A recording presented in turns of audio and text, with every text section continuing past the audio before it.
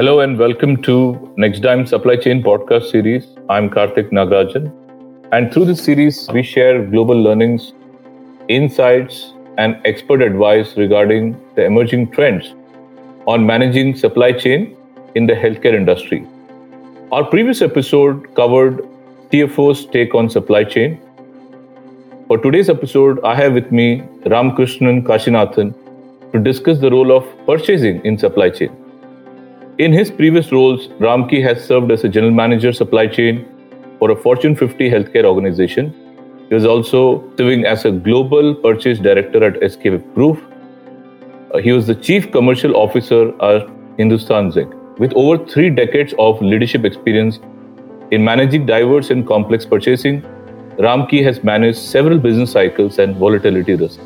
His hands-on experience in managing global suppliers and adapting to new challenges that have emerged makes him an expert on the topic we are going to discuss today. Purchasing is a key critical element of supply chain, and in today's discussion, we'll find out how it was evolved in recent times. So with that, welcome Ramki and thank you for joining us. Thanks, Kartik. I look forward to a fruitful discussion today. Absolutely, Ramki, and we kind of look forward to, from your insights, learning a lot, right? And especially our listeners who are kind of glued into this podcast. So over to your first question. Global purchasing has been full of challenges in the pandemic hit world. What are some of the significant changes that you see in the industry over 2 to 3 years? Which all KPIs have changed, and your thoughts on the overall scenario? Thanks, Kartik, for this very relevant question. First is, it is the truth. Purchasing has evolved to take on these new realities in a very, very positive way. I always say purchasing has to be smarter as it deals with the salespeople of the supplier who are always smarter. Also, the people I have worked with always know that I tell them that we are like goalkeepers, measured by how many goals we miss rather than how many goals we save. Very depressing sometimes, but that is a challenge and a great opportunity, I would say. Coming to your question, I personally think there are 3 major thought process changes that have accelerated in the last 2 years. First is, purchasing has started to think like supply chain. What I mean is, they started looking beyond cost and start looking at how quickly to adapt to new situation to ensure flow of goods. Flow of goods became their thinking model. The second change I see is Tier 2 and Tier 3 supplier visibility, which was not considered important earlier, has become very important. Which means that not just risk mitigation for the company, but also for the suppliers became purchasing responsibility. This was an extended responsibility purchasing has taken over in the last 2 to 3 years. The third one is, in terms of the buzzwords, I would say risk management and resilience. I think that has been the driving force in a lot of decisions. For example, suppliers who had more than one factory in different geography got their capacities booked with a condition that they will be fulfilling the demand if one of the geographies falls into COVID restricted zone. I think that is a big change because earlier suppliers with one factory was good enough, but now not anymore. I think personally, purchasing has taken responsibility to keep the factories running. Concepts of efficiency like just-in-time, best cost country sourcing, etc. has taken a back seat in the last 2 years. I also think that this change is permanent as managements are recognizing that the role of purchasing is beyond bringing cost efficiencies. They recognize that losing a customer order is a bigger profit hit, and also losing customer trust means lost brand value. Coming to the second part of the question on the KPI changes, historically cost, quality and delivery were the 3 KPIs which were very important for purchasing. And I would say in the last 2 years, the focus has been more on delivery KPI. However, some new KPIs got increased in importance. I will touch upon just 3 for want of time. First is risk management, especially reducing single source supplier dependence. I think this particularly came under a lot of focus with global companies. The second one is supplier onboarding time. I think new suppliers were required to meet the fluctuating demands and it was very important to have the supplier onboarding very fast, approvals of onboarding very fast, and the whole responsibility fell on purchasing. The third one, I would say, interesting is the logistics service provider performance. This area historically has been avoided by purchasing, as they prefer to keep it under suppliers with a CAF delivery. However, with dramatic increase in logistics cost and shortages of containers, this had to be taken over by purchasing, and the KPI to track their performance got added up. I must also say the last 2 years has been extremely stressful for purchasing, like most other functions, but most organizations took up the challenge and delivered. Okay. And Ramki, just taking a cue out of one of your buzzword, resilience, right? So as far as resilience in the supply chain world concerned, we've heard this word more frequently now than ever. Can you summarize what it means to you and to the global healthcare industry? You're absolutely right. I would say that this jargon we will continue to hear for the next few years. Resilience is a very holistic term. It can mean different things for different industry. But for global healthcare company, which is what your question is about, as per me, it means the ability to minimize customer service failures despite unforeseen surprises due to events outside the company control. So when I say this, I'm saying that a lot of healthcare companies have a very big responsibility to ensure that the patient care and the overall service delivery has to be intact. And I would say that the less the company takes shelter under force majeure, the more resilient the company's supply chain is.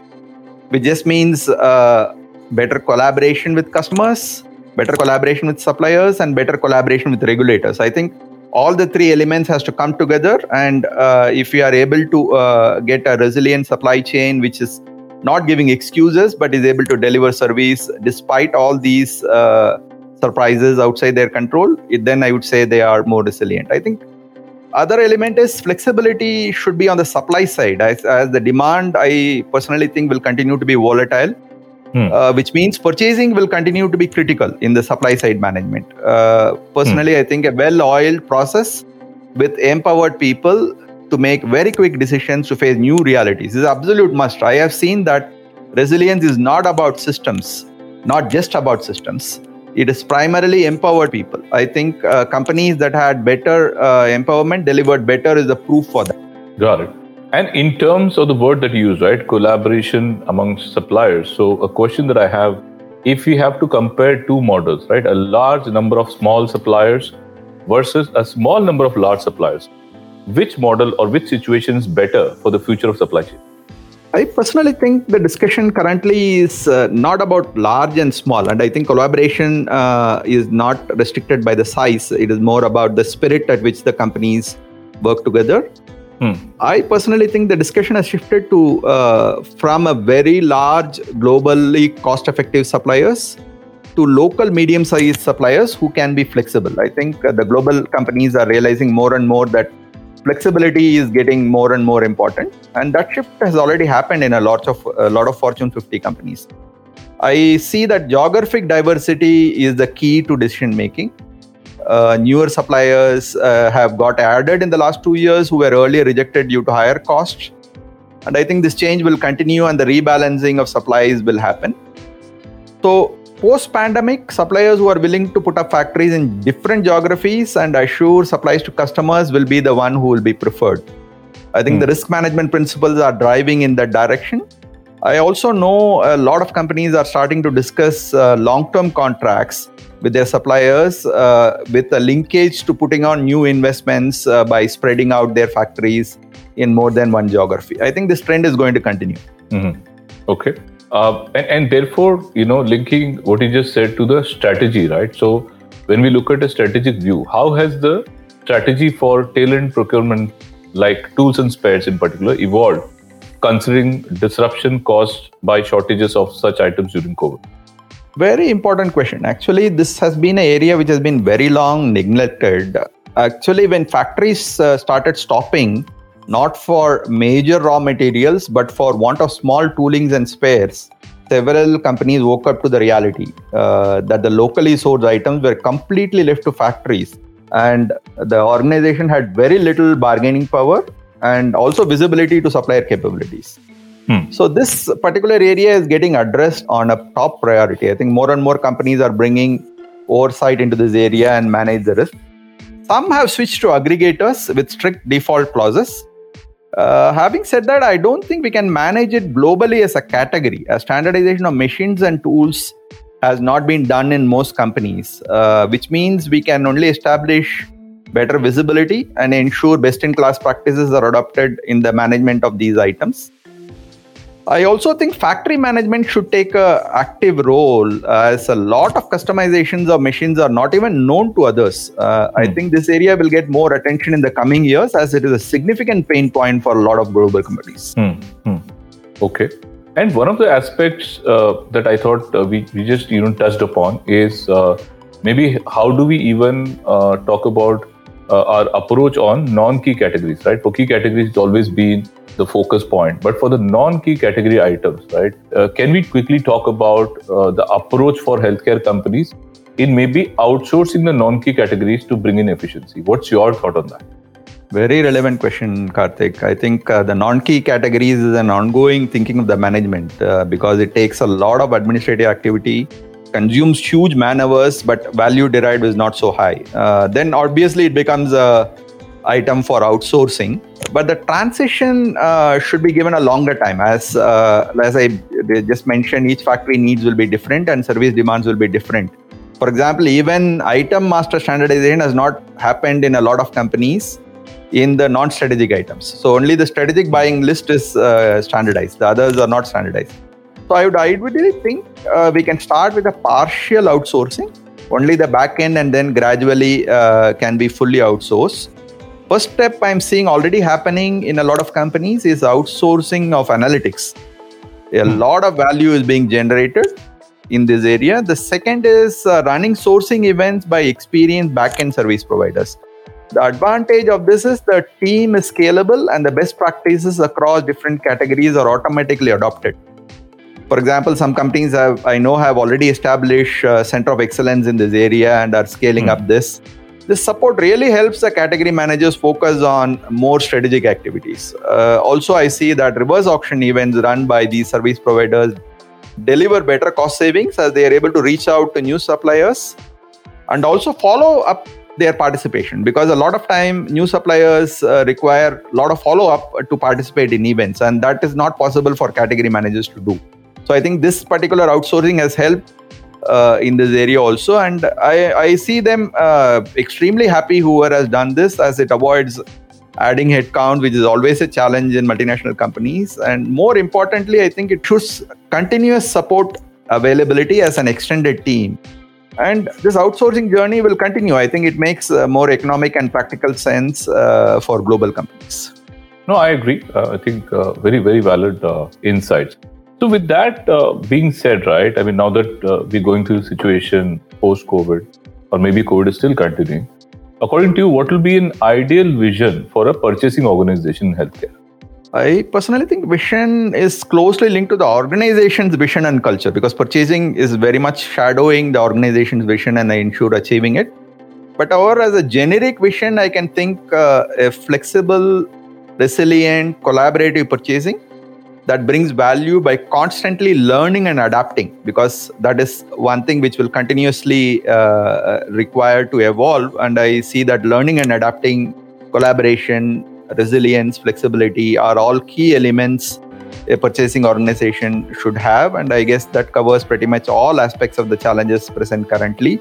I also think organization collaboration is a very buzzword. I think a lot of them think about collaboration more as having a supplier event or something like that. But a lot of things is ingrained in the culture of the organization. I think purchasing should drive that culture of collaboration by building the trust with suppliers and getting the long-term working with them together. I personally think that should be the vision most organizations should drive towards in purchasing area.